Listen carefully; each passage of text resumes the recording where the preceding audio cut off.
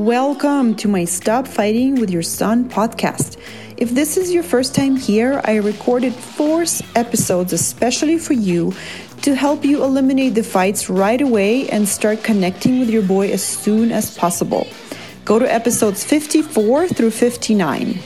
I have 4 boys of my own, and I know better than anyone how much you want to have a good relationship with your boy and all the things that can come in your way. If you are a mom of boys, I am the coach for you. Let's go.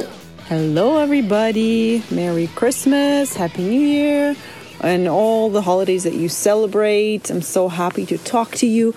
This is the last episode of this year, which is so exciting. I hope you had a good holidays, and I hope you will continue to have them.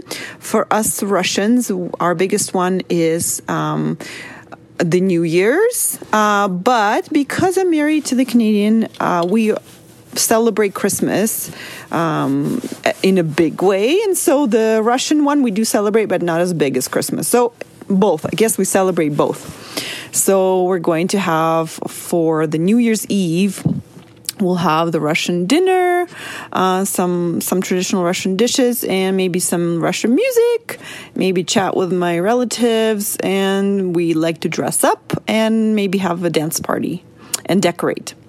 But today I really wanted to give you this wish for the whole next year is to practice this skill of wanting what you have.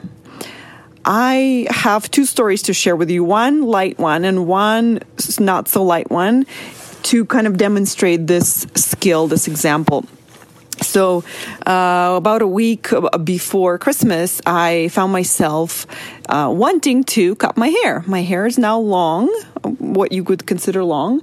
And you know how I'm sure as every woman has experienced this before. If your hair is short, you want it long. If your hair is long, you want it short. If your hair is dark, you want it lighter, and so on, right? You just want to change. You want to change. You want to refresh. You want to just change something about your hair or something, right? So I found myself really looking at my hair thinking, oh, it's too long. I want to cut it. And I just had this strong desire. And I thought, oh, it would be so much better if it was shorter. So much better, right? Because it's not styled. I don't know what to do with it. It doesn't look good anymore, right? So the idea was that it would be better to have shorter hair, right? So then I went on and looked at the schedule of my hairstylist and to see, can I squeeze in, can I get an appointment to get it cut before Christmas? And I couldn't. She was fully booked. And so I sat there in the chair and thought and felt disappointed for a moment. And then I remembered what it was like to have short hair and want long hair. And this is when I really saw how arbitrary it is. Whatever you have now, you want the opposite. And so I remembered what it's like to want long hair. And at that moment, I was able to feel the desire for what I already had.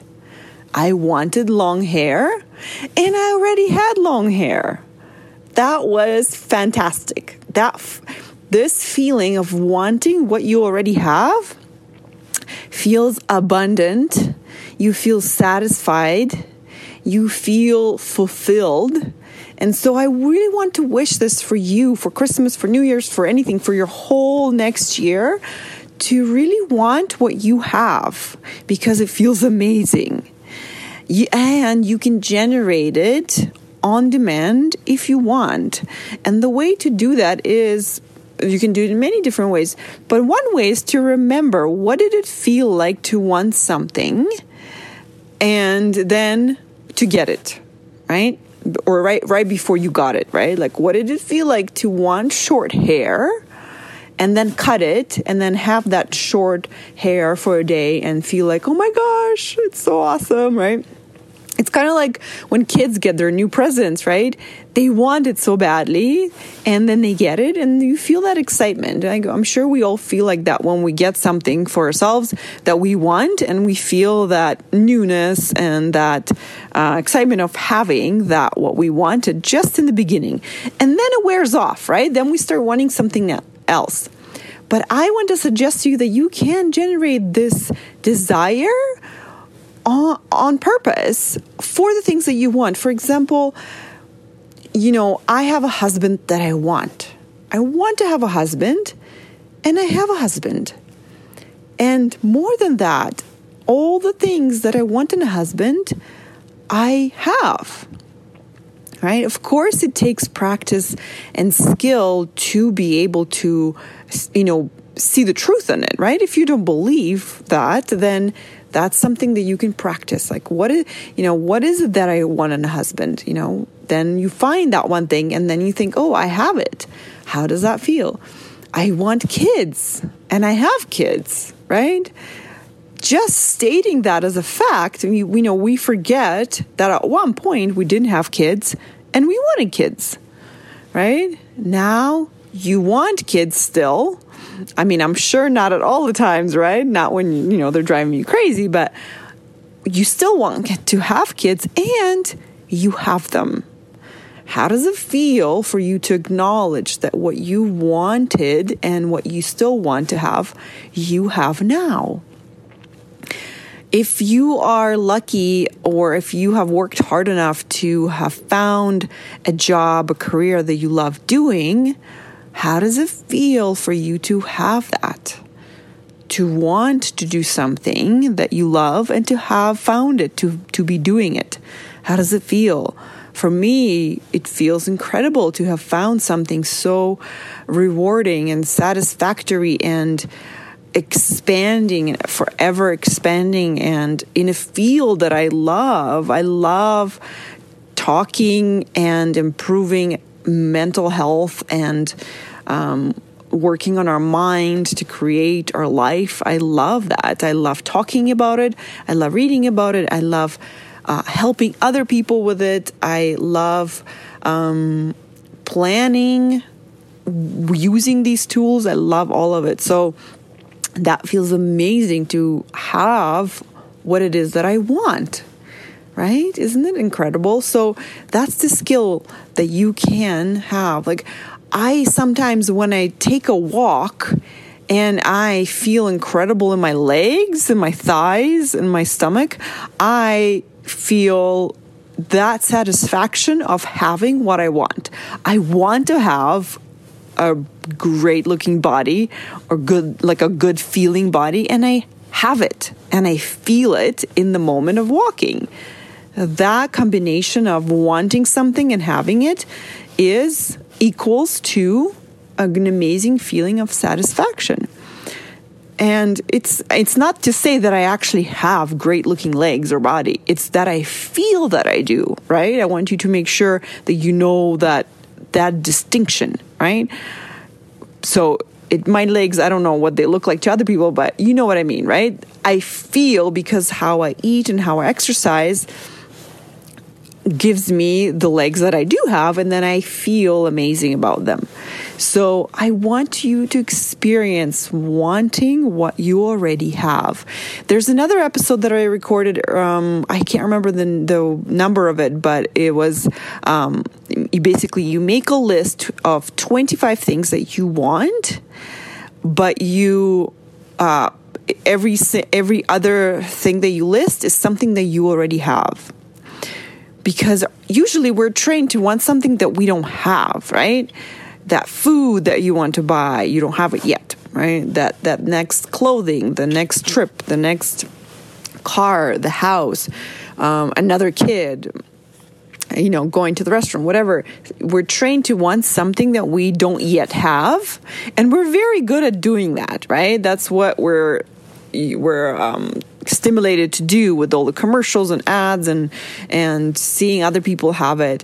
And so this is something that you can practice for the next whole year. Another story. So the story number 1 was about my hair, right? And now, after I've experienced wanting my hair to be long, now I love having long hair. I don't want to cut it anymore. I'm enjoying it. I'm putting so much more effort into doing my hair each day that I love having long hair. I don't want to cut it anymore. I love having long hair. So the other story I want to share with you, something that happened to our family this Christmas. It was an accident, but an accident that kind of demonstrates what I am trying to tell you here, is that wanting what you have is a skill that will give you peace about your life now without wanting you to change it. So we went tobogganing one day with our kids and my parents on this hill that we used to go tobogganing many, many times before. But this time when we arrived, as soon as we came out of the cars, we noticed that there was a wall that they have built at the bottom of the hill it's kind of like a noise canceling wall, noise retaining wall to separate the hill from the highway. And so one of my boys, my 5-year-old boy, tobogganed into the wall. And it was a bloody sight. It was terrible. We rushed him to the emergency. We had to leave everyone there. He's kind of split his forehead and the blood was just shooting out.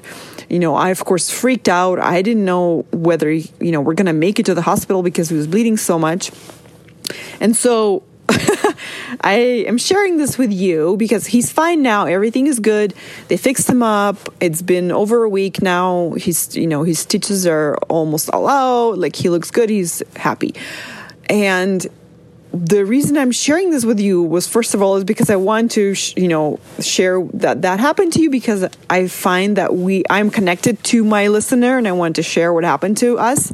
And it was scary, but also what an incredible, terrible way for anyone to gain perspective on our life, right? Like, he's okay. Worse things could have happened. Thankfully, his back and his neck are fine. His brain was not damaged, nothing. So it's just kind of the stitches. So he's okay. And so this brings us back to wanting what you have. I want to have a healthy son. I want to have boys. I want to have my kids, right? And I have them. And every day that we have them, we can feel that deep satisfaction, that reward, that great gratitude, gratefulness for what we have, right? And so this accident, we're so lucky that it ended well, right? So lucky. And we still have our son, but it was super scary, right? So the same thing, of course, I'm not saying that, has to happen to everyone. Hopefully it never happens to anyone else. But these terrible things, accidents, do put things in perspective, and hopefully things work out well so that people can gain that perspective. Oh, good thing we still have our health. Good thing we're still alive, right? Good thing we still have each other, right? That's the same thing as wanting what you have.